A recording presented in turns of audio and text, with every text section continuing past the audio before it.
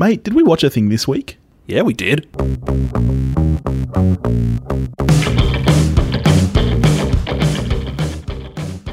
Good afternoon, good morning, good evening, wherever you are. Thanks for joining us here at We Watched a Thing. And Guten Tag, ni hao. How are you, Billy? I'm doing okay. I've got a bit of a flu, which hopefully I won't sound too terrible, but I'm not in a real good place. How about you? I've got rage. Yeah. I've got actual rage. I've got the technology rage. Why can't things just work, Billy? Oh, I feel that. When something doesn't work, I lose my crap. I don't like it. I'm a white male. Things are supposed to work for me. Things are supposed to just fall your way. What is this shit? Stupid computers. Anyway, yeah, living out of boxes is great fun. Yeah. First time ever in the 2-year run of the show that we've been slightly late on an episode. Feels kind of freeing in a way. All it took was me moving and starting a new job in the same week to go, you know what, Billy? We're going to be a day late. Yeah. We need to just deal with it. So what are we talking about this week? We are talking about sequel to The Master, I believe. Joker. I haven't seen The Master, so I don't get that joke. Okay. All right, well, hopefully someone out there does. Is The Master about a comedian or a psychopath? Or because Joaquin Phoenix is in The Master and plays a kind of disaffected yada, yada, yada, yada, and Gotcha. especially given the time that it's set. Oh, mate, that's a really funny joke. I like that. Thanks, mate. That's right. Joker is a 2019 American psychological thriller film directed by Todd Phillips, who co-wrote the screenplay with Scott Silver. It stars Joaquin...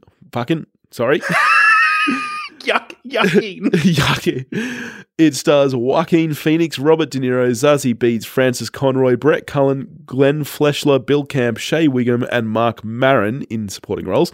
And it's based, obviously, on the Joker character from DC Comics. Shall we get straight into it then? Sure. Is this one of those movies you often avoid trailers? Had you seen one going into this? I'd only seen one because, I don't watch trailers online or anything. So the only trailer I'd seen was at the cinemas, and it did not excite me at all. I think I spoke to you about it afterwards, and you said it must have been the first trailer then and that there was a better trailer after. That was certainly my view, that the second trailer was significantly better than the first. Right, because the only trailer I saw, it did not get my motor running, wasn't on board with it. I say superior, like insofar as it was like, how many Scorsese knockoffs can we jam into one film? Yeah. So no matter how much praise I heard this film get, obviously it won the Golden Lion at Venice. There's been a lot of buzz about this film. It smashed October records, partly just because of the talk around the film. It has made a lot of money. But no, besides all that, I went in with extremely low expectations. Where were you? I expect, coming off the win from Venice, I suppose my expectations weren't high, but I was expecting a strong film, to be sure. Yeah. But I was, I suppose, more or less strong. I suppose I was expecting a strong film, but I was only my excitement for the film was pretty lukewarm, to be honest. Yeah. So I was certainly not one of the masses who had decided that they hated or loved this film before they saw it, of which there are many. And which is just a dumb thing to do. Don't make a decision on a film till you see it, people. And I understand some of the... I suppose I understand some of the worry that some people had around the film to do with the violence and specifically looking back to the incident that happened, the mass shooting at, I think it was opening weekend of The Dark Knight Rises, and people were worried about glorification of violence and whether this was going to act out in a real world scenario, which, look, in the city we live in, not a massive concern, but if you live somewhere where that is a concern, okay, yep, far be it from me to judge you from having concerns about the film. But aside from that, definitely people were already defending this film against critics before they'd seen it. Yes. I was like, how do you know you love this film? You haven't seen it. Can we...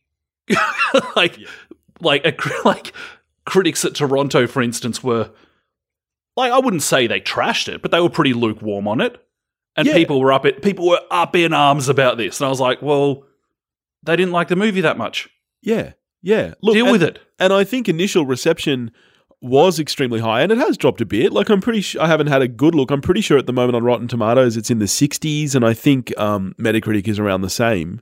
I think it's about 60, maybe high 50s. Yeah. It's good. It's good, not great-ish. Yeah. So, obviously, now you have seen the film. I'm hoping, because we're recording about it. So, so how was your actual viewing then? Were your expectations met, exceeded? If I was going in kind of lukewarm, I probably came out pretty lukewarm. Yeah. I think that's fair. There's things on either end of this film. There's things I think are really strong. There's things that, for me, don't land at all. Yeah. And all in all, it comes together for a movie that I was like, yep, fine that I spent 2 hours with it. Probably never going to watch it again. Yep. That sounds 100% accurate. My expectations were exceeded by a fair amount because I wasn't expecting a whole lot. But yeah, I think it's a fine film. Like you said, I think there's a lot of things about it that are really, really good. But to do my kind of wrap up early on, my biggest issue with the film, and you kind of touched on it before when you spoke about the Robert De Niro, Scorsese stuff, is that the absolute best parts of this film are really just emulation. And I don't think that this movie, I don't think it adds much to the conversation that films like Taxi Driver, King of Comedy, Falling Down, movies like that have already done really, really well. This feels a little bit empty and heartless because it does just feel like it's emulating those better films. Yes, I very much know what you're saying. Yeah. With the exception of Falling Down, which I made it like 30 minutes into, and was like, I'm done with this film. I remember that was quite upsetting to you when I told you. Better than Joker. but the big thing for me with this film is that I think that it's really torn between what it wants to be, which, as Wikipedia says, is a psychological thriller, character study, that kind of stuff, and what it actually is, which is a Batman film. So particularly, there's some really good stuff gearing up in the third act, but so much of the film gets bogged down with stuff like, oh, look, this kid becomes Batman, and look, there's Alfred, and look at Martha's pearls, like stuff that, for me, completely breaks what the film is trying to build and takes you completely out of the realism that it has built. Yeah, it's trying so hard for most of the film to be... to be this 70s Scorsese film, basically. To be Taxi Driver, yeah. It wants to be Taxi Driver. Yeah, that it doesn't gel for me at all when you see this kid in a backyard and you're like, you know who it is, and it's like, oh, why are we doing this? Yeah, and we're doing it because that's what the filmmakers want. They want you to gush over it and be like, oh my God, that kid becomes Batman. But they were so, like, Todd Phillips was so adamant that, I'm not approaching this like a superhero film, yada, yada, yada. Well, then, haven't you just... you're the writer of the film. Yeah. You've given yourself license to skip young Bruce Wayne. Yeah. Why is he here? Yeah. And yet, then, despite that, I then think the film is arguably at its most effective when it's being a bit more comic booky in the last, say, 20 minutes. Yeah. Because I think it's aspirations of the whole, character study, underbelly, blah, blah, blah. It can't or doesn't live up to its aspirations on that front for me. No, I agree. Because it feels empty to me. It feels like it's just trying to be Taxi Driver. The big problem for me when it does turn a little bit more comic booky is that it almost asks you to suspend any prior knowledge you have of the Batman universe while at the same time expecting you to gush over things like Bruce Wayne and Thomas Wayne, because this isn't just a reimagined history of the Joker. This is an entirely reimagined Joker. Like, this man that Joaquin is portraying, Arthur Fleck, does not become the genius mastermind that we know the Joker to be. Like, he is quite right. He is an entirely reactive character. At no point does he even hatch a segment of a plan. At no point does he consciously plot to do anything. He is reacting to the people around him and what society has taught him. And so it's really hard to try, like in the final act, of course there's never going to be a sequel, because are we really expecting Batman and this Joker to pit against each other? This Joker is just a sad, angry, mentally ill man. He's not a supervillain. Yep, totally agree. And there's, oddly enough, there's some fertile ground there, I think, for a potential sequel, because something I think that's kind of interesting is the fact that, as you've touched on there, I think, Billy, the Joker in this film is a product of his environment. Yeah. As is Batman. Yeah. That could be quite an interesting dynamic. But yeah, like you said, the Joker of this film isn't hatching plans and tormenting Batman. No. He's not really tormenting anyone but himself. Yeah, he's just a really sick, I mean that quite literally, a sick person. Yeah. It's a gripe with me of the film that I think it, I'm just going to make up a word here, villainizes mental illness. Not only with the Joker, but with his mother as well, where her actions are presented as bad, as evil, even though we know that she hasn't made them in a healthy state. Yeah. I'm personally pretty uncomfortable with that aspect of it. Yep, I totally get that. And I think that part of that is they're expecting you to forgive it because of the time period it's set place in. But the problem is, apart from the cinematography, which is absolutely outstanding, and the cinematography is really what does a great job of evoking the sense of time for me. It feels like a late 70s, early 80s movie. But apart from that, I wouldn't be surprised if the very first draft of this film was actually set present day, because I don't believe viral videos were a thing in 81. So I wouldn't be surprised if this was originally written, and then perhaps because of the issues you're bringing up with mental illness, perhaps just because they're trying to evoke Taxi Driver, they decided to backdate it.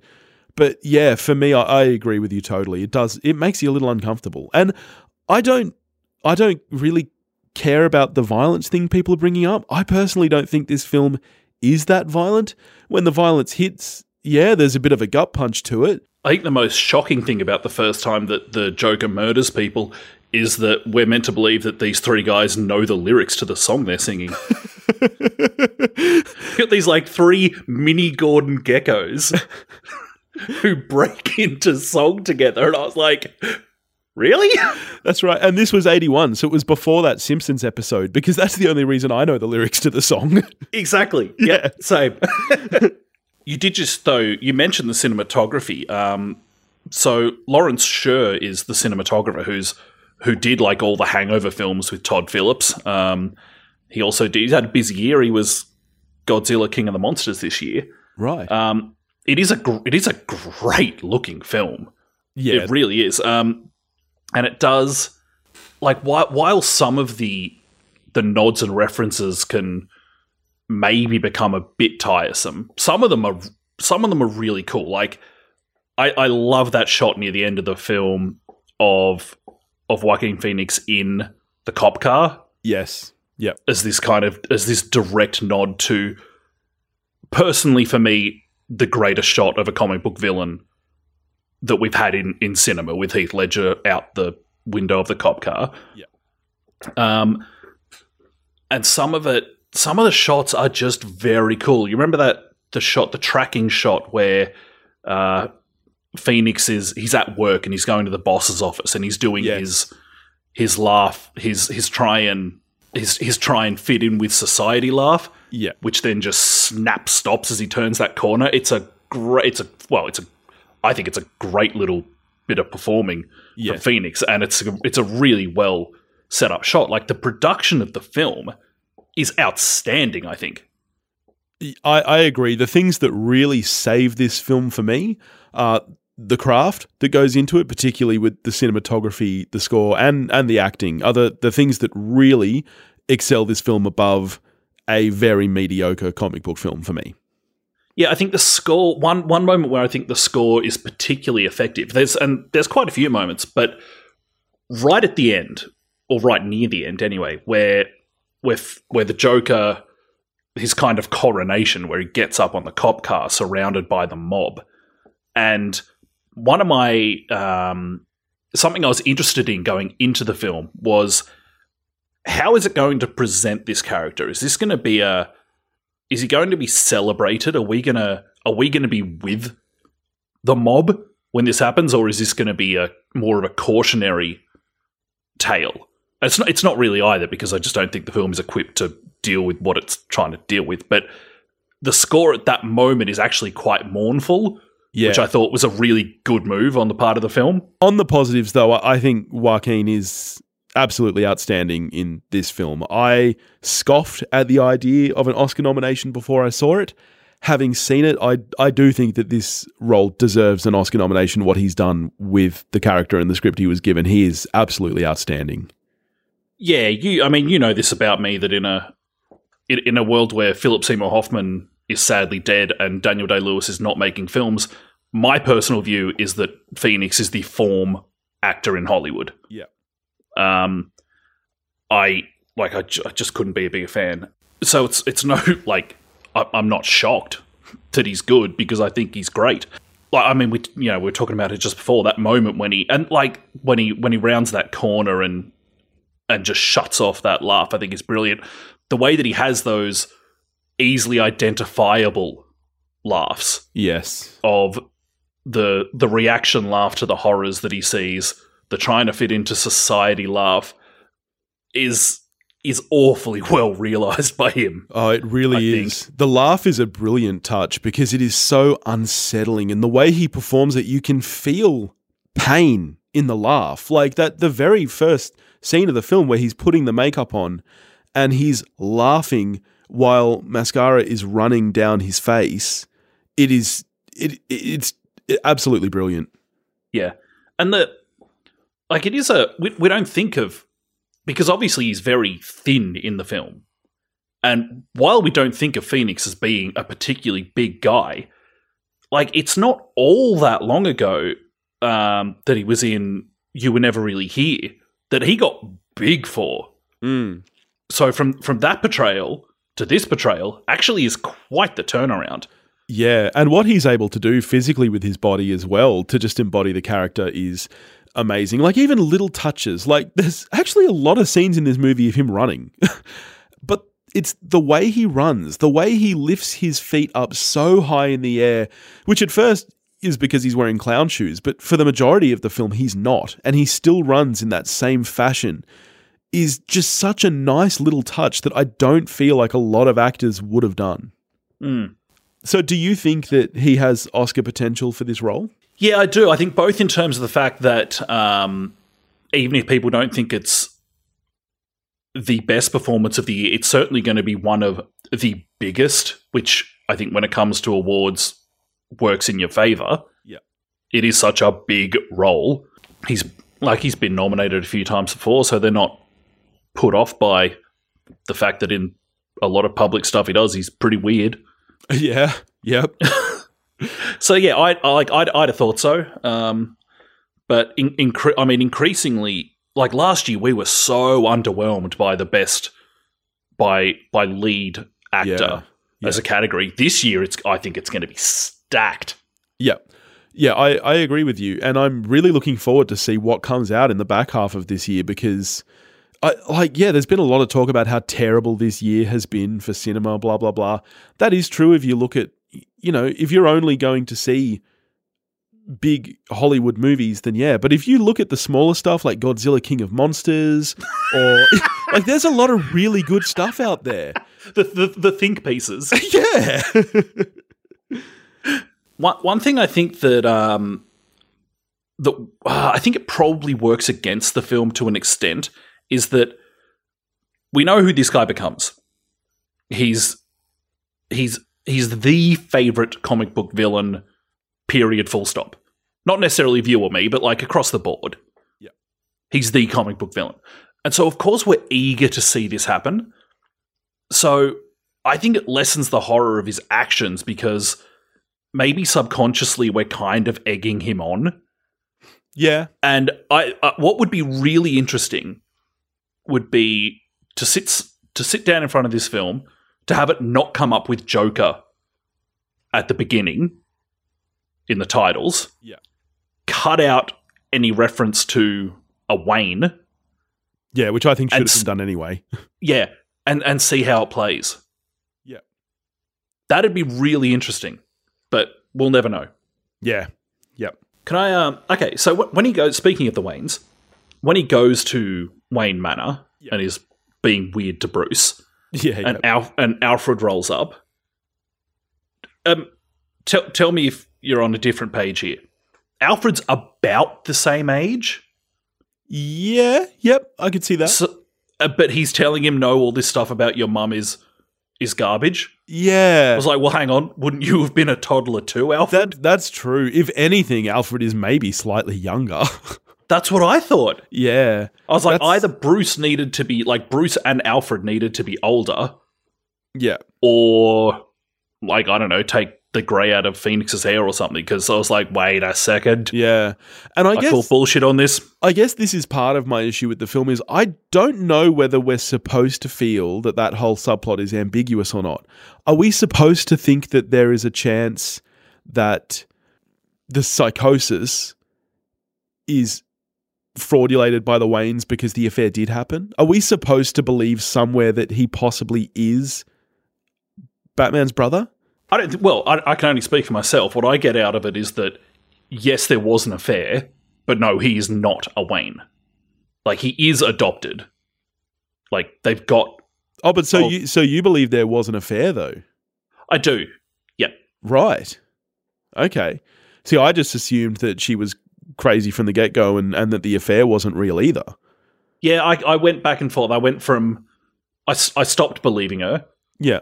Well, but then I swung back. Maybe then I need to give the film more credit than I initially did, because part of my beef is that I wish it had been more ambiguous. There are very few times where you're supposed to kind of feel in his psyche and question things. You know, for example, the biggest one, obviously, is when the penny drops that he has absolutely no relationship with Zazie Beetz. Which makes total sense, because you're watching the film at that point going, well, this isn't real. Yeah, absolutely. You are like, hang on. Yeah. Why on... Yes. So it makes total sense when that penny drops. But to me, I feel like that is the only time in the entire film, and it doesn't feel like a part of the film. So I wished that there had been more ambiguity. I wish that I was left at the end wondering whether he even went on the talk show or not. But I don't feel like they're questions that the film is trying to make you ask. Fun fact, Bruce Wayne, the kid, he played a young Phoenix in flashbacks in You Were Never Really Here. Really?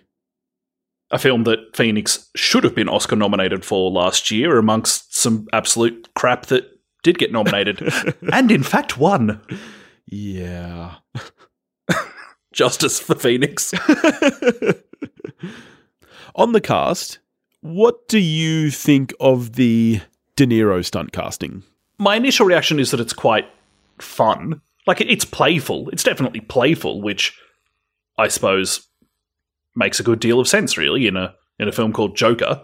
I'm sure De Niro enjoyed riffing on an earlier work that the film itself is either homaging, ripping off, or like however you want to look at it. Yeah. And I think De Niro was good. Yeah, I actually really enjoyed his performance in it. I've seen a lot of people kind of ripping on the stunt casting of it, and, you know, I get that De Niro maybe hasn't done his greatest work of late, but I found him very enjoyable in the role. So early reports are, though, that in The Irishman, it's like proper De Niro. Really? Yep. I'm really keen for The Irishman. Just adding to the stacked element of lead actor this year. Everyone's like, holy shit, De Niro's De Niroing. He's not Meet the Fockering. Yep. I say never having seen Meet the Fockers. on De Niro and Taxi Bad Driver. grandpa. Oh man, that was actually an enjoyable film. It will shock you to hear I haven't seen it. Yeah. I know that you won't believe me on that. No, I will not. So how are you scoring this? Look, there's enough elements that I think are done really well that I'll go into the positives and give it a 6. Right. But ultimately, I think you're better off watching the originals, i.e. King of Comedy and Taxi Driver. I'm on exactly the same page. I've been torn between a 6 and a 7 because I do think Joaquin's performance elevates it so far above what it could have been. And like, let's face it, as a character study, the majority of the film hangs on him. So the fact that he is so good, I think I'm going to go with a 7. But it's definitely, for me, it's going to be a recommend purely based on his performance. Can I ask, here's a question. If someone were to pitch a Batman movie to you, but they say, it's going to be a movie, it's not really going to be a comic book film. It's going to be a movie about this rich white guy who grows up rich and white. Yeah. And then some bad stuff happens to him. He decides to take it out on poor people by going around at night in a suit and beating them up. And it's a character. They don't mention Batman. They just say it's a character study about that guy. Yeah. Do you think it would work? Or maybe they do say it's Batman, but just a character study about Bruce Wayne. Do you think you'd be excited, or do you think you'd be like, you're a fucking idiot? Yeah, I think that I don't think it would work, but I also don't think this film worked. So for the exact same reasons. To me, it's like an interesting question. Like, do these guys, as like going back to Heath Ledger's performance, do they need each other? Yeah. Do they complete one another? I definitely think they do, which is why, to me, by the end of the film doesn't work, because this character is not the Joker. And no matter what happens in the future, think about possible sequels for this film. How does it end up? You've got a very sick, mentally ill man who he's in no way a mastermind. He's not even really a villain. He's very reactive. How does that pit against Batman? Like, it just doesn't. So to me, just go watch King of Comedy. Well, exactly. Which to me is the question. Like, why? Like, if you're going to do that with Batman, better films exist. And to me, there are a lot of themes here that could have been touched on better. For example, mental illness, like you say, I don't think it's really equipped to deal with its subject matter. Even things like the class divide. You know, earlier this year we had Parasite, which dealt with the exact same subject matter in a far superior way, in a very original, interesting way. Definitely. And this just kind of skirts around the edges of that. Like, to me, Thomas Wayne is a much more formidable opposite to this Joker than Bruce Wayne is. But that wasn't really utilized. Yep. Yep. King of Comedy is almost 40 years old, and if you watch it in the year 2019, which I think I have watched it this year, and it's still a relevant film. In 40 years, I don't think anyone's watching this personally. Yeah, this to me honestly feels less relevant today than Taxi Driver and King of Comedy do today, even though they were made 40 years ago. Yep. I'm not saying it's bad, though. No, like I said, for me, Joaquin is absolutely outstanding. The cinematography and the craft of filmmaking is very, very well done. So I do think there's plenty of reasons to see this movie, that's for sure. Cool. All right, what are we getting to next week, buddy? Throwback time, my friend. Whose choice is it? Been a long time since I sent one your way. Oh, it's yours to me. Okay, what are we watching? We are watching a little film. You might have heard of it, Billy. It's called Raiders of the Lost Ark. Yeah. I've not seen it. I've never seen an indie, to be honest. I know, and you've got to get through the first 3 to get to the good one. Well, that's what I've heard. I'm very excited for Kingdom of the Outrageous Plastic Skull. That's right. So I just need you to do the groundwork and get through Raiders. Okay. All right. I guess I can squeeze Raiders in. Good man. How have you not seen this film? I don't know. You know, my wife is trying to claim that I have seen it, And I'm like, I think I would remember watching it. Anyway. All right. Well, that'll be fun. That'll be fun. In the meantime, if you want to get in touch with us, you can do that at wewatchedathing.com or wewatchedathing@gmail.com. You can find us on Facebook, Instagram, and Twitter, all under the handle @wewatchedathing. If you want to help support the show and make us watch something that neither of us have watched or both of us have watched, anything you want, really, you can do that at patreon.com/wewatchedathing. And we'll catch you next week with Raiders. Go watch a movie. Bye.